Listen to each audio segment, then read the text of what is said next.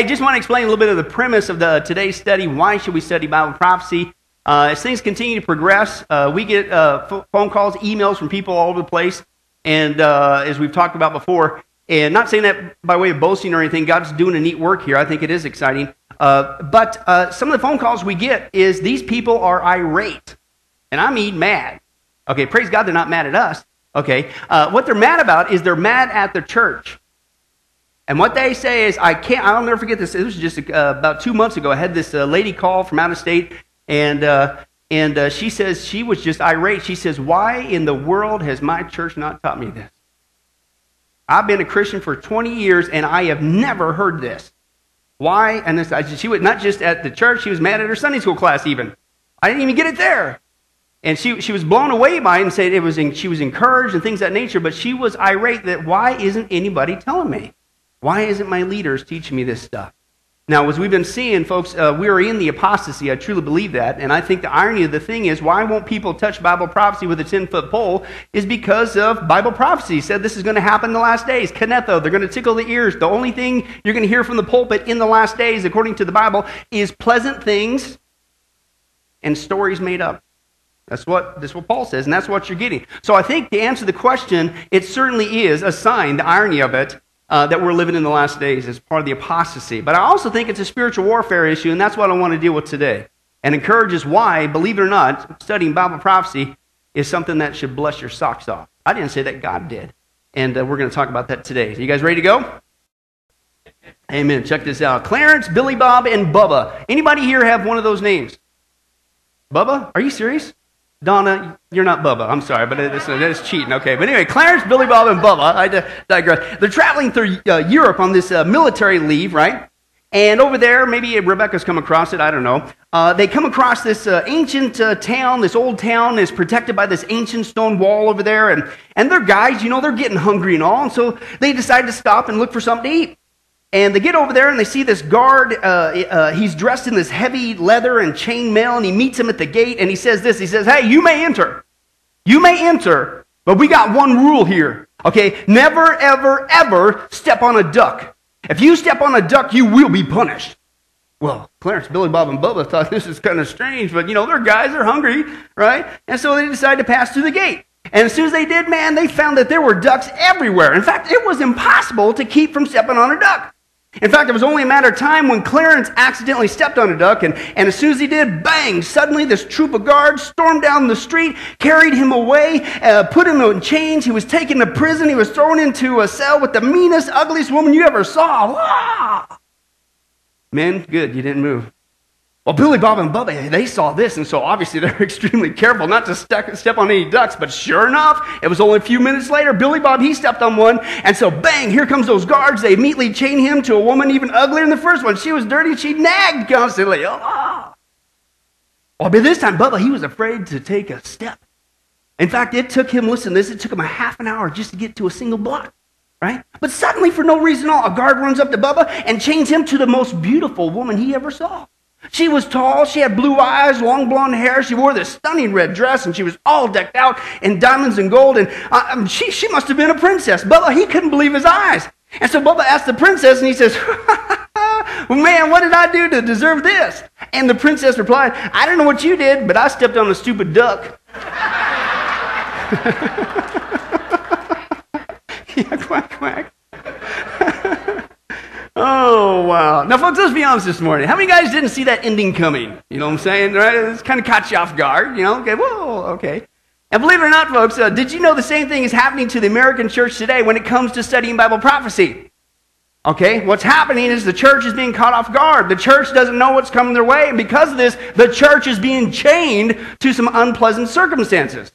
And the reason why, folks, is because there's this horrible trend in the church today that you do not touch Bible prophecy with a 10-foot pole, even from the pulpit. And so the church is clueless of what's coming their way. The church is stepping on ducks spiritually all over the place.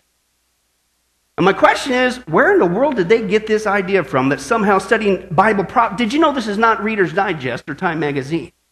It's called Bible prophecy because it comes from the Bible. Okay, and last I heard, Bible prophecy and the Bible is a good thing, right?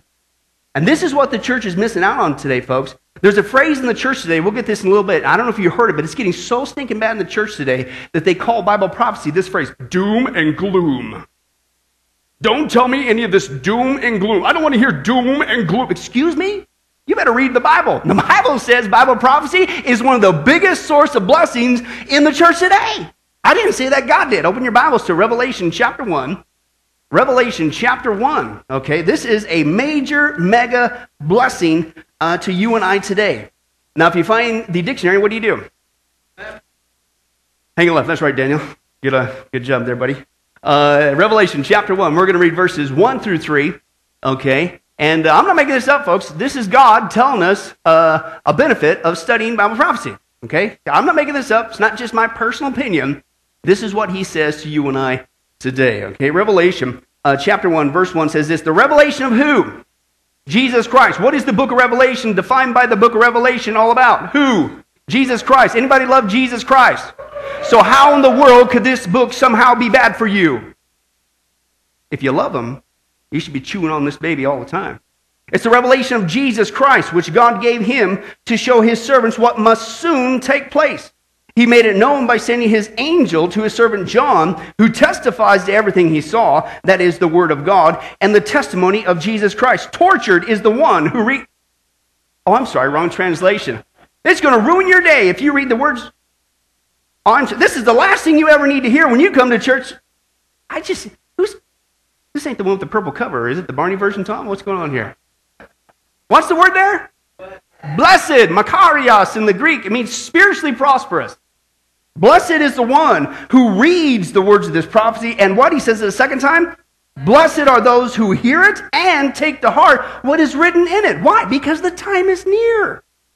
The time is near. According to our text, folks, I'm not making this up. We have not just once, not just twice, but from the Bible, a threefold blessing. All the Bible's good for us, but the Bible says you get a threefold blessing when you study specifically what? Bible prophecy, okay? Now, actually, technically, there's another one at the end of Revelation chapter 22 gives us another blessing. So really, there is a quadruple blessing, okay? But God says you will be blessed, not tortured, when you specifically read Bible prophecy, when you give an ear to Bible prophecy, when you take to heart what you learn about Bible prophecy concerning Jesus Christ in the last days, that he's coming back and that the time is near, right? So according to the Bible, I'm not making this up.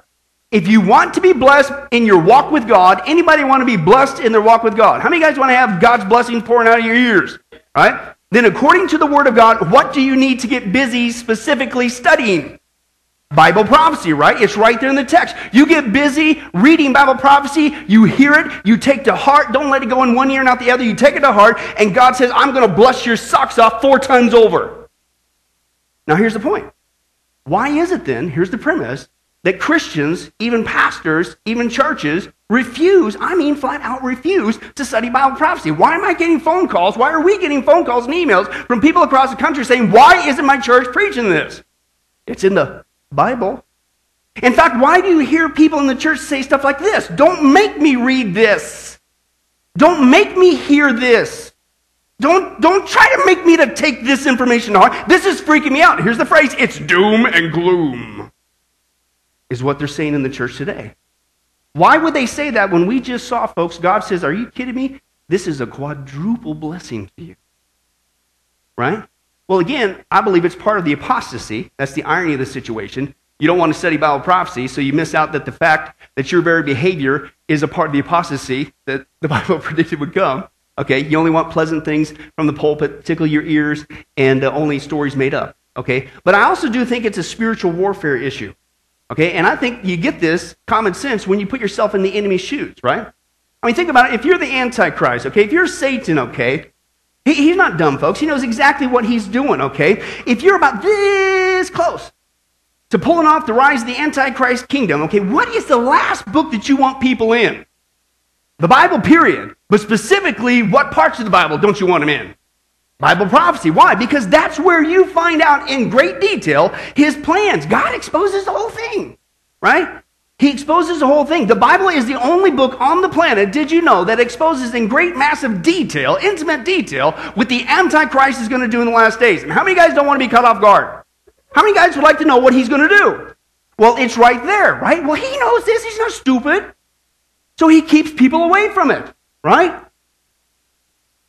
Why? So that we will be caught off guard, and we're stepping on these ducks spiritually all over the place, folks, and we're clueless, even as the church, of what he's up to, okay? So this is what I want to do. Let's remind ourselves, why in the world studying Bible prophecy, like this is not my premise, it's God's. Let's remind ourselves, why in the world studying Bible prophecy is such an absolute, massive, tremendous blessing, amen? Okay, and according to the Word of God, the first thing that Bible prophecy will bless my socks off is because, you know what? It reminds me of several things, and the first one, I'm going to heaven. Did you know that? Okay? And last time I checked, folks, did you know we're not saved for this garbage can down here?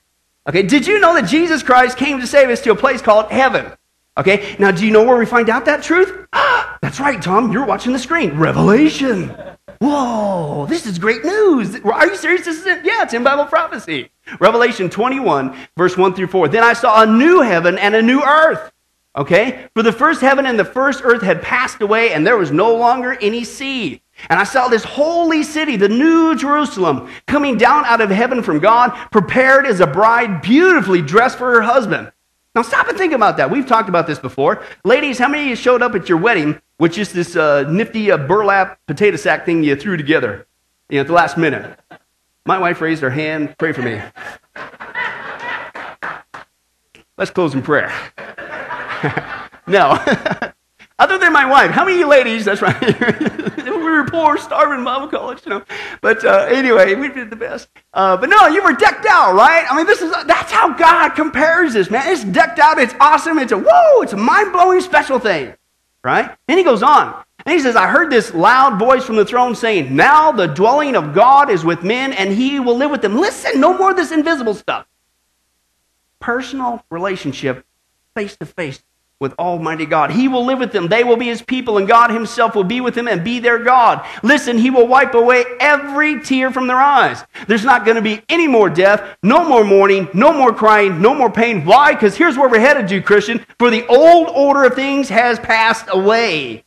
Okay? And according to our text, folks, the Bible clearly says that our new heavenly existence with God, okay, it's not only going to be a place that obviously God is preparing for us himself. And how many guys would say he does some pretty awesome jobs? The stuff he created, okay? But it's going to be totally decked out. It's going to be absolutely awesome. What did it say here? We are headed not just for a weekend. We Christians are headed forever and ever and ever and ever and ever to a place where what? There is never going to be a part of our reality ever. No more death. No more mourning. No more crying. No more pain. No more having to say goodbye to your loved one who knows Christ. And think of what that means, folks. That's our existence. But in order to be a part of that existence, the Bible says we get new bodies. Anybody glad? Right? And the Bible starts describing that new body, okay? This new body, this resurrected body that happened bang at the rapture, okay? The resurrected body will never die, will never rot, will never decay, will never break down. It won't age. Is that incredible or what? Now, you young whippersnappers back there, you don't appreciate that yet, but hang on. It's coming, okay? And that means, think about this, folks, our new bodies, there's not going to be any, this is not just for a weekend, this is how it will always be for us. Jesus is one for us forever and ever and ever and ever and ever. No more backaches, no more broken bones, no more disease. Ladies, no more anti-aging creams. Not going to smear all that stuff, Listen to Bob Chuckle's new formula, that stuff, right? Makeup companies are going makeup, right? Why? Because the Bible says our bodies are not just going to be perfect, they're going to be imperishable. Which means, listen to this, we're never going to have to experience this reality ever again. No more will you wake up and go to the breakfast table and you hear snap, crackle, and pop and discover you ain't eating cereal. That's you making that noise. Okay? No more will you go to bed realizing that you and your teeth don't sleep together anymore. No more will you wake up looking like your driver's license picture. Okay? No more will you look for your glasses for a half hour before you realize they're on your head the whole time. You ever do that? You won't have a problem remembering, and you won't even need glasses because everything's perfect, okay? But I've shared this before, but this is my all-time favorite. The ultimate benefit to our heavenly existence, listen, is you no longer will bend over to straighten out the wrinkles in your socks and discover you ain't wearing socks. That's your skin. That's gone. Praise God for that. Okay? And the reason why is because the Bible says heaven is going to be perfect. Now listen, where am I getting all this information from? The Reader's Digest. The book of Revelation. This is where I'm getting this from. Woo! That's doom and gloom. Don't tell me this. Are you kidding me? This is awesome. Our bodies are going to be perfect forever and ever and ever and ever and ever and ever, and so shall it always be. That's good news. Church is missing out on this, folks, but that's still the tip of the iceberg. Heaven is so stinking cool, guys. The Bible even specifically says, man, okay, I just gave you some of this stuff in Revelation, and it blows your mind, right? But it is so cool what God's prepared for us. We can't even imagine it. Your brain can't even compute how incredible it's going to be. And this is what we see from Paul in this passage of Scripture, 1 Corinthians chapter 2, verse 9. This is what the Scriptures mean when they say this. No eye has seen, no ear has heard, no mind has imagined. Now, how many guys got a mind that you can imagine a lot of stuff? Right? You got a good imagine. The Bible says, man, as good as you think you can imagine stuff, as cool as you think it is, it blows you out of the water. You can't even imagine what God has prepared for those who love him. Do you love him? Then guess what? He's got something mind-blowing out of this world for you, okay? And he says it's so blowing, you can't imagine it. But I've shared this before, but now way of example. Let's try to see if we can expand our eyes to see what heaven would be like. Let's try to expand our ears and our minds to see what could a heavenly existence without sin, perfect bodies to the max. What would that be like? One guy extrapolated it kind of scientifically, and he put it like this. Let's take a look. This is the electromagnetic spectrum. This contains all the different wavelengths, radio waves, microwaves, including a small piece called light. Now your eyeball can see the colors, red, orange, yellow, green, blue, violet. That's all. The spectrum goes forever in both directions beyond that. Suppose we get to heaven, and God gives us new eyes that can see the entire spectrum. That means there'll be brand new colors. Trillions of them. Not new shades of these colors. Brand new colors. That's why heaven has to be so large. It's for the women's closets. My wife is going to say, honey, does this go with this? I said, dear, I couldn't figure it out back on earth. She has to number my ties to go with my suits. It's not that I'm colorblind. It's that I don't know what goes with what. Secondly, I don't care. I just want to get dressed. Lay it out, would you? Anybody else feel that way about it? Say, don't tell me about it. Just put it together for me, please. Can you imagine if we get new eyes that can see the whole spectrum, you're going to be able to see the sounds coming off the piano. Right now we can only hear them. Imagine seeing the sounds. What if we get new ears that can hear the whole spectrum? You're going to be able to hear the colors. Wow. Or smell them. Yellow. Or taste them. Green. Wow.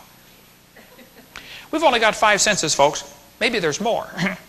But if God just took these 5 and expanded them to the max, we would spend forever walking around heaven going, wow, wow. Have you smelled that? Come here, lick that. Wow. No eye has seen. Pay attention to what he said. We know this scientifically. It is possible. No eye has seen, no ear has heard. No, we can't even imagine where we are headed, what God has prepared for those who love him, okay? I don't know about you guys, but I can't wait to get there. You know what I'm saying? Right? And that's what studying Bible prophecy does. It reminds me I'm going to that place, and it's not make-believe. And the more I study it, the more I hear it, the more I read it and take it to heart, I'm blessed all over again. In fact, I would say if you do that this side of heaven, it will save you from living this kind of horrible, restrictive heartache. Like this couple. One day there was this 85-year-old couple, and they've been married for almost 60 years, and suddenly they both died in this car crash, right? And so they've been in good health for the last 10 years, mainly to their interest in health food and stuff and exercise. And well, when they reached the pearly gates, St. Peter took them to their mansion, and it was decked out with a beautiful kitchen, had a master bath suite and jacuzzi, and they were ooh and on, all looking around, right? And the old man, he goes up to Peter and he says, how much is all this going to cost? And Peter said, hello, it's heaven, it's for free. So next they go back to the survey of the championship golf course and that their home was backed up to, and they learned that they would have golfing privileges every day. Each week the course would change to a new one representing one of the great golf courses back on earth. And so the old man, he goes up to Peter and he says, hey, how much for the green fees? And Peter says, this is heaven. You play for free. Well, next they go to the clubhouse and they see this lavish buffet lunch with all the cuisines of the world laid out right there before them. And The old man, he goes up to Peter and he says, well, how much does it cost to eat? And Peter, he's starting to get a little exasperated with this guy by now. And so he says, hello, don't you get it? This is heaven. It's for free. So then the old man asks timidly, he goes, well, where's all the low-fat tables and the low-cholesterol tables? And Peter's saying, hello, that's the best part. You can eat as much as you'd like, whatever you'd like. You never get fat and you never get sick. This is heaven.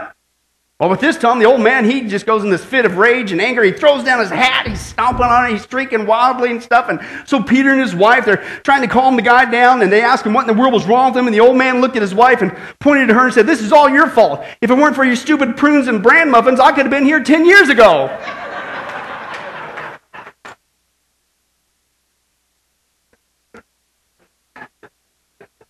Let's just close in prayer. No. Isn't that how we treat what Christ has won for us? It's like sometimes, have you noticed this? We act like as Christians we're trying our best to stay away from there. Well, first of all, you're going to die on time. The Bible says God has determined the length of our lives and we're not given a moment longer. But excuse me, where are we? Excuse me, as if heaven is bad? It's someplace to live. What? It's absolutely amazing. And this is what I get reminded of now, not when I get there, now, when I need it the most. I'm headed to this place, and it's not make-believe. It's real, a place beyond my wildest dream.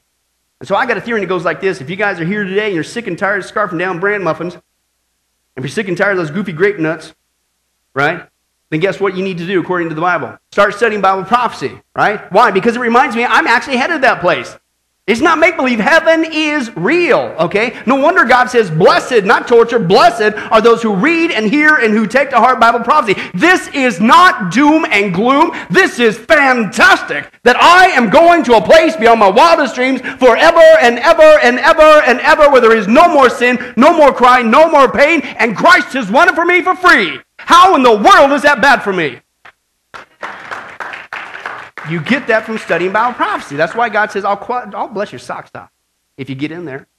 The second reason why Bible prophecy is a blessing to me, just like hello, God said it's going to be, is because it reminds me of another thing in my future. I'm going to the millennium. This is awesome. This is not make-believe, folks. This is incredible. If heaven wasn't cool enough, folks, the Bible says that after the 7-year tribulation, Jesus Christ is not just coming back, he's coming back with us, the church. Right? We leave at the rapture prior to the 7-year tribulation. But, by the way, where am I getting this information?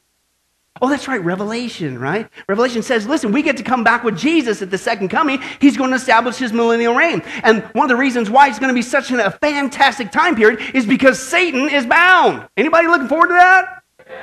Okay, that's what you get, Revelation 20, 1-4. And I saw an angel coming down out of heaven, having the key to the abyss, and holding in his hand a great chain. He seized the dragon, that ancient serpent, who is the devil or Satan, and bound him for how long? I love to point this out every time I can. How many angels did it take to bind Satan? He gets us to think he's way more powerful than what he deserved.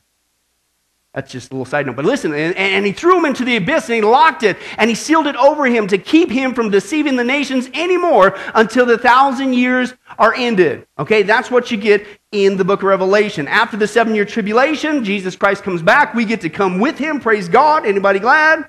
Okay, and we get to be a part of this thing called the Millennial Kingdom. It's going to be awesome. It's going to be phenomenal. We'll take a look at it in a second. But as we just saw, what makes it so awesome, one of the great things is because the whole time for this 1,000 years, Satan is bound up. And stop and think about what kind of an awesome, amazing, cool existence that's going to be. That means he is not going to be, our greatest arch enemy, is not going to be anywhere on planet Earth to incite evil, to produce the wickedness and the evil and the suffering we see today, all the rottenness that we have to deal with today from a spiritual war. It's gone. Anybody looking forward to that existence? Okay, that's pretty stinking cool, okay? And again, where did I pull this out of? Time magazine? No, the book of Revelation. Now, what I've noticed is for some reason, we Christians in the church, it seems to, we're not only ill-equipped when it comes to understanding what heaven's going to be like, believe it or not, but especially when it comes to this, the millennial kingdom, okay? The place that we are headed for, okay, when Jesus Christ comes back. Okay, so let's take a look at a couple characteristics of what the Bible says this time frame is going to be like. Okay, it's going to be absolutely awesome. The first thing we see in the scripture is that the government on the planet will be a theocracy. Theos, God. God is going to be ruling. Jesus Christ, the Messiah, is going to be ruling and reigning personally, visibly from Jerusalem. Right? Now stop right there and expand on that, baby. Okay, he is the ruler over the planet. That means, did you know, in the millennial kingdom, there will never, ever, ever, ever, ever be another election. Right? No more news broadcasters going, well, I think it was a hanging Chad, or this was that, or like, did you hear those guys got bribed, and they lied, and they steal? So, no more of that baloney, folks. No more, nobody's running against Jesus Christ. Are you kidding me? That means there's not going to be any politicians. No more politics. And we saw before, I'll point it out again, politics apparently comes from two words, poly meaning many, and ticks, blood-sucking creatures. That's all gone. Just from that one aspect of the millennial kingdom. It goes on. The 12 disciples will rule over the 12 tribes of Israel. There will, pay attention, Christian, live for Jesus now, pays off. There will be other smaller subdivisions of authority awarded for faithfulness. Okay, we get to rule and reign with him. Okay, judges will be raised up and demonstrate the theocratic power of Christ to rule with inflexible righteousness and justice. There is not going to be anything as such as an unfair a crime or a punishment for a crime. It's always going to be right, always 100%. Nobody can be bribed. It's going to be awesome, okay, all the time. War at that time is going to be a relic of the past. No more such thing. During that time. Jerusalem, now known for war, bloodshed, and international tensions, turn on your TV, will at last become the city of peace and the capital of the world. And listen to this, there will be, you talk about a praise service, listen to this one. There's going to be religious peace with Jews and Gentiles worshiping the Lord together across the planet. Whoa. Okay? And then there will be a just economy for everyone. No longer will it be monopolized in only a few privileged families. Okay, it's going to be a just time, a righteous time, okay? Nature will cooperate with man again. Productivity will return. I will be able to grow a garden if I so chose. Earthquakes, tornadoes, floods, the effect of the fall, because everything's getting renovated to Garden of Eden-like conditions. Okay, that's all going to be gone, folks. Never again during that time frame. Our work will no longer be in vain. Our children will no longer be doomed to misfortune. Work will continue throughout the millennium because God's designed work as a source of provision. Nothing wrong with working, hello. But in the millennium, our work will, yield multiple gains, much more than what we need for survival, which means we will have enough resources for nice vacations, leisures, and fun. God wants us to enjoy the fruit of our labor during that time. Now, I'm sorry I had to share that reality with you guys, and I realize that what I just shared with you, us going to the millennial kingdom, just ruined your day. Because it's just doom and gloom. It's horrible. Let's just close in prayer. No, are you kidding me? Anybody excited about going to that place? Okay, that's where we go after the second coming of Jesus Christ, and that's on a planetary scale, right? We can create little peace around here and there in our little bubbles in church world, but this is on the whole planet.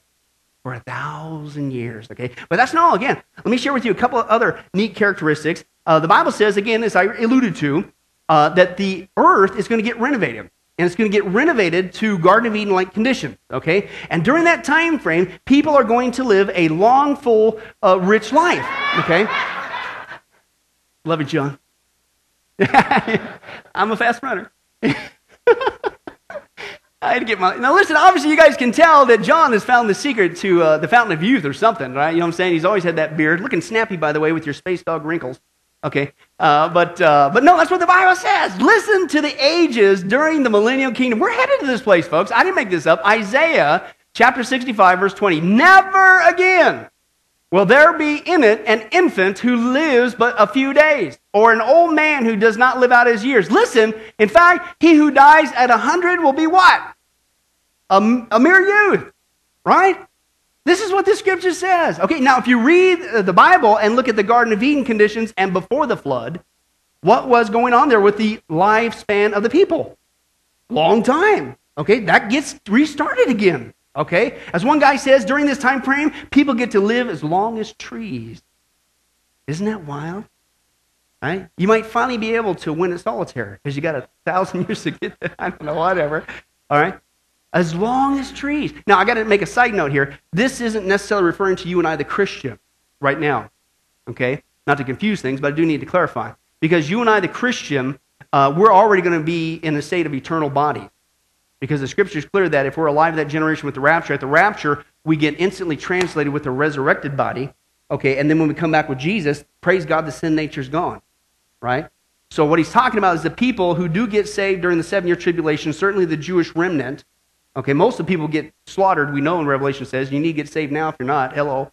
Okay, but there will be some people that survive, and so they will usher in still with the sin nature, which explains why there's a final rebellion. It's not from us. Okay, and they will usher into the millennial kingdom, but instantly, bang, they get this longevity of life back. Okay, it's going to be absolutely amazing, okay? As long as the trees, listen, when a person, if they were to even die at 100, it would be as like, oh, a baby died. I says, turn to somebody. Anybody here under 100? Okay? Turn to them and encourage them today and go, you baby, you little baby, you little baby. Right? Isn't that amazing? By the time, listen, by the time you hit 500, you're just hitting prime. Woohoo, 500. This is not make-believe. This is where we are headed as Christians. Oh, where'd I get this? That's right, I read it in the local newspaper because you can trust everything there. Oh, I'm sorry, it's in Revelation. This is something fantastic, okay? Listen, and that's not that. That's not longevity of life. The Bible says during this time, this is cool. I can't wait for this one. We're going to have peace with nature. Okay, the Bible talks about before the flood, animals were vegetarians, and so were people. There was peace. God's going to restore that during this time frame. Let's take a look at that text again in Isaiah chapter 11, speaking of the millennial kingdom, verse 6 and 9. The wolf will live with the lamb. Now, if that were to happen today, what would you have? Lamb chops, right? There's actually people today that would say, oh, we're in the millennium now. Try that experiment. I don't recommend it. And by the way, we just saw that during that millennial kingdom, Satan is bound. How's that working out for you? I don't think he's bound. So we're not in the millennium yet. All right, the wolf will live with the lamb. The leopard will lie down with the goat. The calf and the lion and the yearling together. And who's going to lead them? My son Billy is the Crone translation there. What? A little child's going to hang out with all these wild animals? Yeah, in fact, the cow will feed with the bear, and the young will lie down together, and the lion will eat straw like an ox. They're going back to being vegetarians. You don't have to worry about it, folks. The infant will play near the hole of the cobra, and the young child will put his hand into the viper's nest. They will neither harm nor destroy on all my holy mountain, for the earth will be full of the knowledge of the Lord as the waters cover the sea. Isn't that an amazing existence? Right? Anybody ever go to the zoo and you're a little bit freaked out when that... Last time I tried to tap on that window with that tiger, that's not going to be the reality anymore. Okay, it's absolutely, in the millennium, all wild animals, not just my vicious wiener dogs, all wild animals are going to be tamed. One guy puts it this way, it's going to be domesticated Africa. And walk out the door, oh, hey, look, there's a lion. Maybe you have a couple lion pets. One guy said he's going to name his Leo and Cleo, right? And again, for those of you who think that, oh, come on, are you serious? God's really going to do this? I think that sometimes maybe, and I'm not going to say thus saith the Lord, but I think maybe sometimes God does give us a sneak peek of what this time frame is going to be like in the millennium. Okay, because, are you serious? Our kids are going to be perfectly safe around lions and snakes and stuff. Yeah. But I think sometimes he gives us a glimpse of how it was supposed to be before it got messed up at the fall, but he's going to fix it. And this could be our reality for 1,000 years. Let's watch this. This is a true story. It's about a lion named Christian. Okay, there were two men who adopted the lion, Ace Berg and John Rendell, and they bought the lion from Harrods department store. Who knows that they, who thought they sold cubs. And in 1969, and the little cub weighed 35 pounds. A year later, the little cub had grown, and he weighed 185 pounds. Mm-hmm. This is a love story, a true love story. Take a look. Man and beast.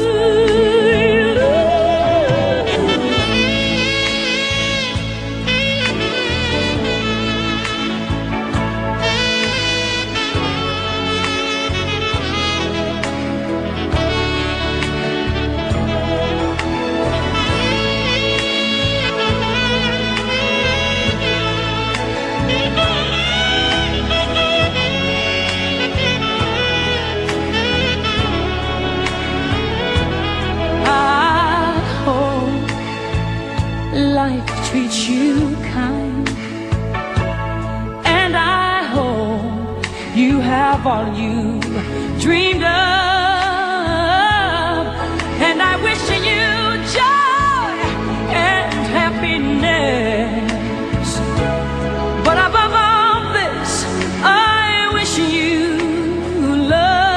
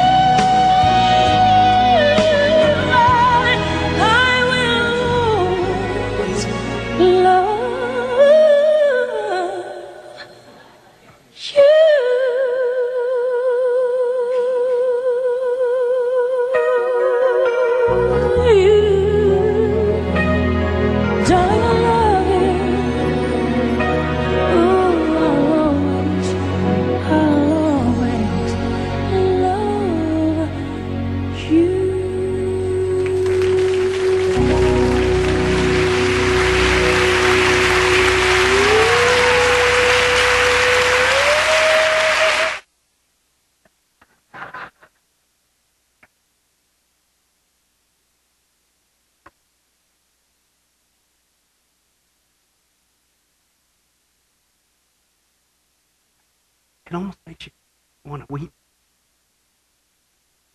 And I wonder if it's because deep down inside we know that the earth, as the scripture says, we groan and travail for the sons of God to receive their inheritance. We know the earth is messed up. We know that this isn't how what we see today, what God designed. But we long for that reality where we're going to have peace, not just amongst each other, but even with the nature, with animals. Yep, that's doom and gloom. That's the last thing the church ever needs to hear. And you wonder why people today in the church don't live for Jesus Christ anymore. Scripture says, if you love this world or the things of this world, then the love of the Father is not in you. And I'm sorry, guys. I love you as your pastor. And I can't keep this from you because it blesses my socks off. It keeps me from focusing on all the junk and the blowing that goes on here because I know this is just a temporary camping trip. One day, the Bible says, when you study Bible prophecy, you get reminded of this stuff. When you read it, when you hear it, when you take it to heart, you're blessed all over again. Your greatest adventure awaits. One guy says this about the millennial kingdom. He says, under the direction of Jesus Christ, the resurrected believers of the church will provide the leadership necessary to create a just society for mankind. Listen, the greatest adventure we could ever imagine awaits us in the reality of the kingdom of Christ. Why should I study Bible prophecy? Because it reminds me that I'm headed to my greatest adventure. And the more that I read it now, hear it, study it, chew on it, I'm reminded of that. Why is that doom and gloom? Are you starting to see why I think it's a spiritual warfare issue and the church is getting robbed? Because all this is coming out there. But folks, I'm telling you what, I can't wait to get to this one. The third reason why, do you realize, folks, we get to see Jesus Christ? The third reason why Bible prophecy is a blessing to me, is because I get to see my King Jesus Christ. Okay, and I don't know about you, we should be excited about that, and that's what Bible prophecy does. It reminds me of that. In fact, when you see in Bible prophecy, oh, that's right, where's this at? Oh, that's right, Revelation. Revelation 19, the second coming of Jesus, when he comes back, woohoo, everybody's busting loose. Listen to this text.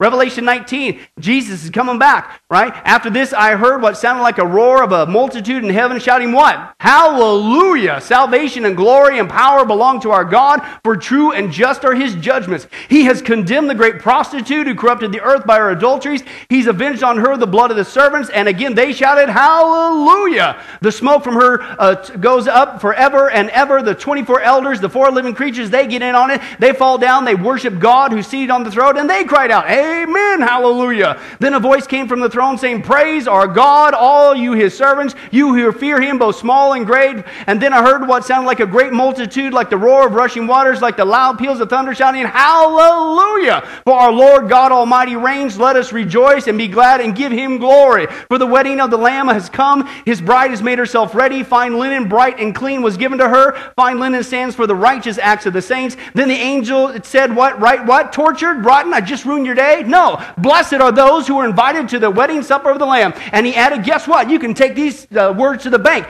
Just and true are the true words of God. Now, folks, I don't know about you, but reading this text here, I'm kind of getting the conclusion that all of heaven is just a little bit excited about the return of Jesus Christ, right? Okay, all of heaven, okay, this is a praise service on steroids, man. Hallelujah, hallelujah, praise God, give him glory. Why? Why are they so excited? Because this is awesome news. Jesus Christ, the King of Kings, the Lord of Lords, is coming back. And he's coming back to put an end to this evil and suffering once for all. As we saw, he's going to set up his millennial kingdom. And you and I, who belong to him, get to be a part of the greatest party of all time. It's called the Wedding Supper of the Lamb. Okay? Our King Jesus, the one who has rescued us from the dominion of darkness, he's defeated death, hell, and the grave. He's coming back, and he's going to throw us an amazing wedding party. Okay? Now here's the point. Where did I get this information? I got this email from Fox News, and I got that from Bible Prophecy, man. And last time I checked, that's some good news. That ain't doom and gloom. Jesus Christ is coming back to get us. Our King, our Heavenly Commander, the Prince of Peace is coming back to get us His bride. And that's why God says the more you read this and hear this and take it to heart, you're blessed, blessed, blessed, blessed. Hallelujah. You can't stop at saying hallelujah. Because I don't know about you, but I love Jesus Christ. And He saved my soul from eternal damnation in hell. I deserve to go there. I know that. I can't wait to see Him. Oh, heaven's full. Don't get me wrong. The millennium, woohoo. But to see Jesus, don't you want to hug Him? One guy puts it this way. He talks about our King Jesus. He says, the Bible says, my King is a 7-way king. He's the King of the Jews. He's the King of Israel. He's the King of righteousness. He's the King of the ages. He's the King of heaven. He's the King of glory. He's the King of kings, and He's the Lord of lords. He's my King. Do you know Him? My King is a sovereign King. He's enduringly strong. He's entirely sincere. He's eternally steadfast. He's immortally graceful. He's imperially powerful. He's impartially merciful. Do you know Him? He's the greatest phenomenon that's ever crossed the horizon of the world. He's God's Son. He's the sinner's Savior. He's the centerpiece of civilization. He's unique. He's unparalleled, and He's unprecedented. He's the loftiest idea in literature. He's the highest personality in philosophy. He's the supreme problem in higher criticism. He's the fundamental doctrine of true theology. He's the miracle of the age. He is, yes, He is the superlative of everything good that you choose to call Him. He is the only one qualified to be an all-sufficient Savior. Do you know Him? He supplies strength for the weak. He's available for the tempted and the tried. He sympathizes. He saves. He strengthens. He sustains, He guards, He guides, He heals the sick, He cleanses the lepers. He forgives the sinners, He discharges debtors, He delivers the captives, He defends the feeble, He blesses the young, He serves the unfortunate, He regards the aged, He rewards the diligent, He beautifies the meek. Do you know Him? My King is the key to knowledge, the wellspring of wisdom, the doorway to deliverance, the pathway to peace, the roadway to righteousness, the highway to holiness, and the gateway to glory. His office is manifold, His promise is sure, His light is matchless, His goodness is limitless, His mercy is everlasting, His reign is righteous, His yoke is easy, and His burden is light. I wish I could describe Him to you, but He is indescribable. He is incomprehensible. He's indefensible. He is irresistible. You can't get Him out of your mind. You can't get Him off your heads. You can't live without Him, and you can't hold out on Him. Death couldn't handle Him. The grave couldn't hold Him. That's my King. That's my King. That's my King. He's got the kingdom and the power and the glory forever and ever. Hallelujah. Amen. Do you know Him?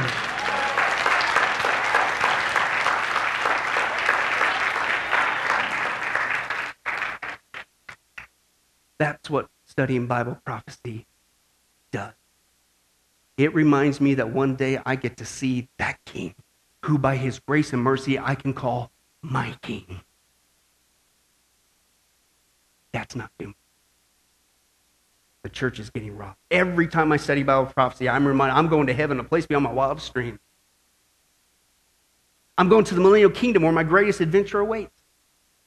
And I get to see my King Jesus face to face, who loves me and who won all this for me because He loves me. And He didn't want to see me end up in hell. I don't know about you, but I feel encouraged today. You know why? Because we did what God said to do. If you get in there, all the Bible's good for us. But if you get in there, if you study Bible prophecy, you're going to be quadruply blessed. Anybody feel blessed today? So I got a theory to go something like this. I don't know about you, but I'm kind of thinking let's, maybe Lord willing, next week, let's continue on our journey and study Bible prophecy and continue to bless our socks off. And as we get looking forward to His return, because that's what it's about. Jesus Christ is coming back to get us, right? Rapture practice. Could happen any day now, folks, okay? In fact, as we saw before, we're going to close on this again. But how do you know how close it is? We don't know the exact day nor the hour, right? Of course not. But what if Jesus was on the backside of Jupiter coming this way? Could it be? Yeah. And I wonder what it would look like. Maybe it'll look something like this. We'll close in prayer after this. I hear a sound of a mighty rushing wind,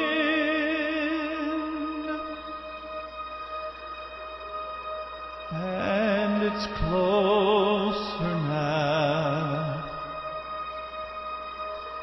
than it's ever been.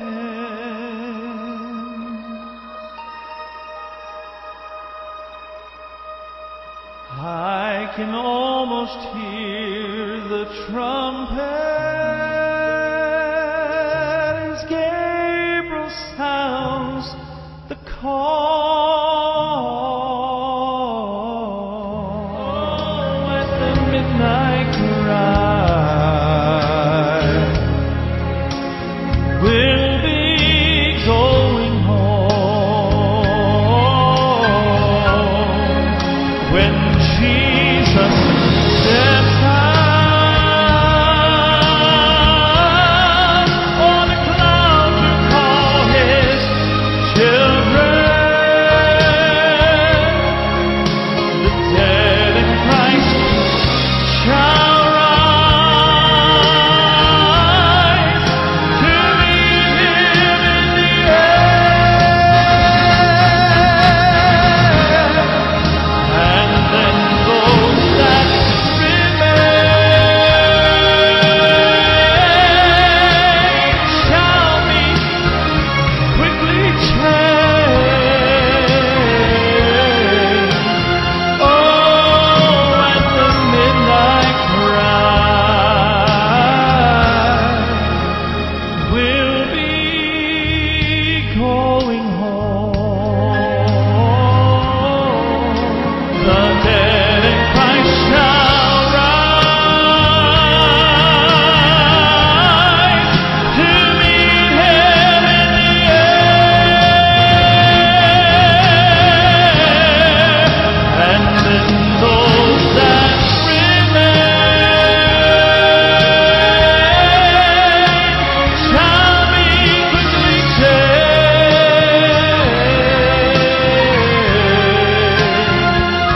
Oh, at the midnight cry. Yes, at the midnight cry. Oh, at the midnight cry. When my Jesus stands out on a cloud to call his children, the dead in Christ shall rise to meet him in the air. And in those that remain shall be quickly changed.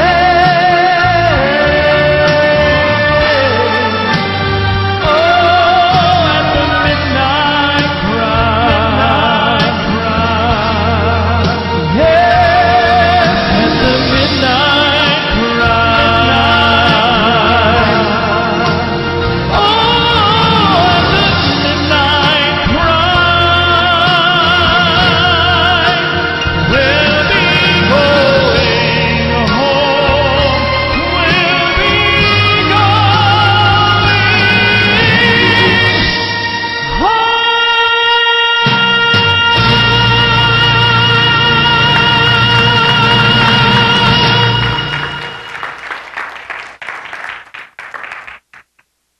That's not doom and gloom. Turn to somebody and say, I'm going home. And it's going to be soon. That's why we're studying Bible prophecy. Amen? Well, hi, this is Pastor Billy Crone of Sunrise Baptist Church and Get a Life Ministries, and I hope you enjoyed today's study. But in closing, before you go, let me ask you one final question. If you were to die today, are you sure that you go to heaven and not hell? You see, here's the problem. The Bible says that nobody automatically gets to go to heaven, and that's because God is holy and we are not. The Bible says that the wages of our sin or our unholiness or the wrong things that we have done have separated us from God. And the wages of our sin or unholiness means that we deserve to die and receive God's judgment to go to hell and not heaven. In other words, we're disqualified for heaven. And that's because God being holy and us being not, the two cannot mix. So what are we going to do? Well, that's bad enough. The other problem is we don't even want to admit this dilemma, even though God already knows it all. And so out of love, God gave us something called the Ten Commandments to show us that we're really disqualified for heaven. We're not holy. We're not perfect like Him. Let's take a look at just a few of those here today. The Bible says, the Ten Commandments says, you shall not bear false witness. That means lying. How many of you ever told a lie before? Well, those of you who didn't raise your hand, you just did. Okay, let's be honest, folks. Let's not tell another lie. We've all lied. Well, believe it or not, that disqualifies you for heaven. That's how holy God is. He is the truth. He does not lie. And so that makes us a liar. Another of the Ten Commandments says, you shall not steal. Okay? How many have ever taken anything without permission?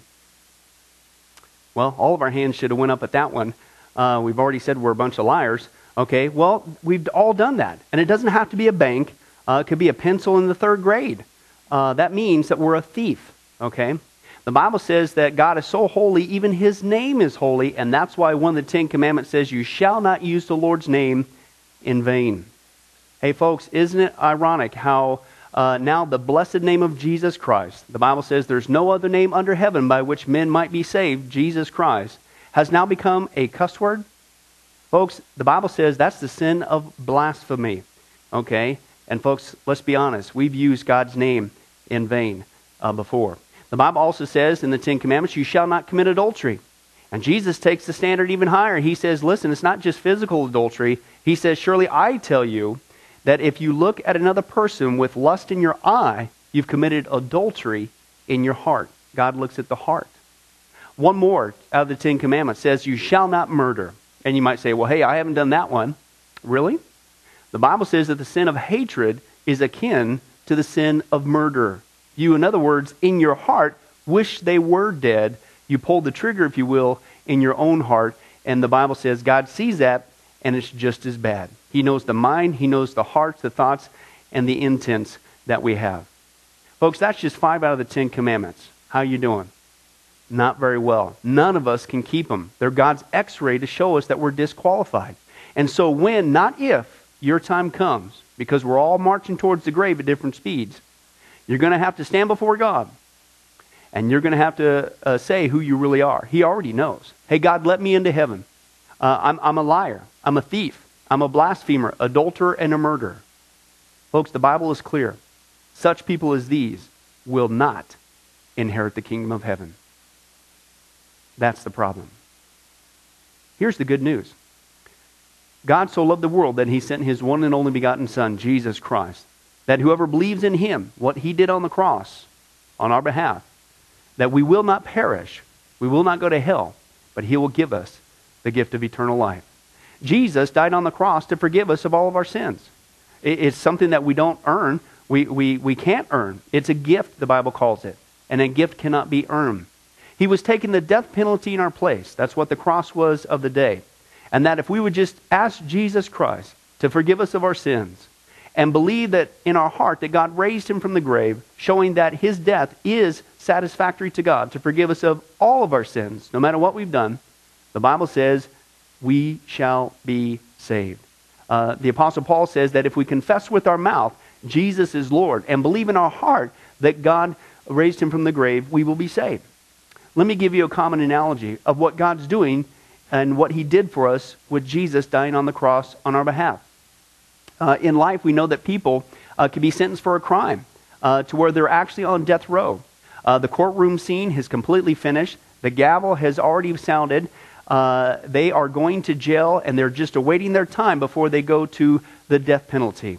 As they're sitting there in the jail cell, it's a proven fact they did what they did. Everybody knows it. They're just waiting for that time for their number to come up, so to speak, and walk down that hall and be executed.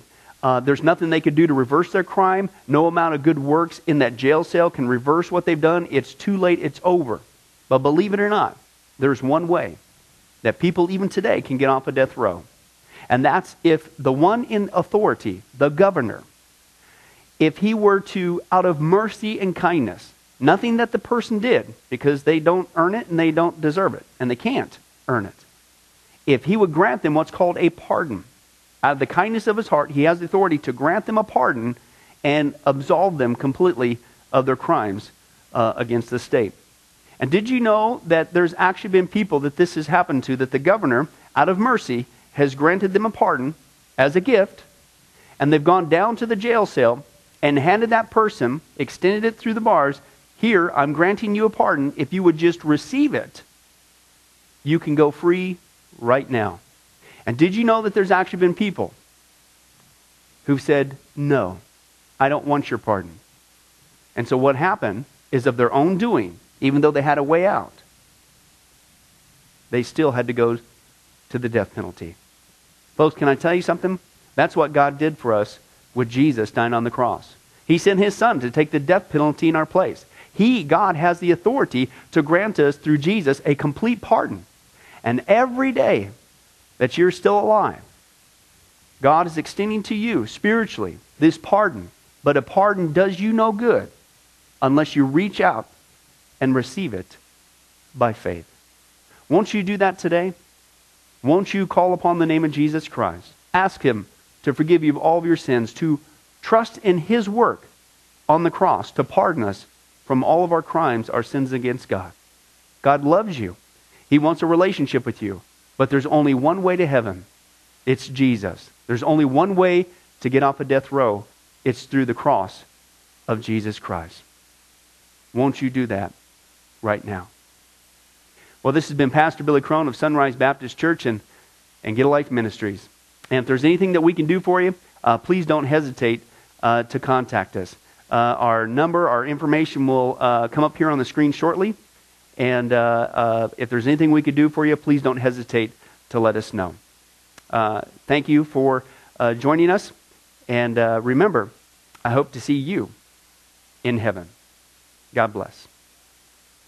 Thank you for watching this presentation from Sunrise Baptist Church. If you would like to send us a letter or any other kind of postage, you can reach us at 1780 Betty Lane, Las Vegas, Nevada, 89156. For more information, you can give us a call at 702-452-8599 or email us at bcrone@getalifemedia.com, or you can visit our website at www.getalifemedia.com. Billy Crone and this ministry can also be found on Facebook and Twitter. Join us for services at www.sunriselv.com.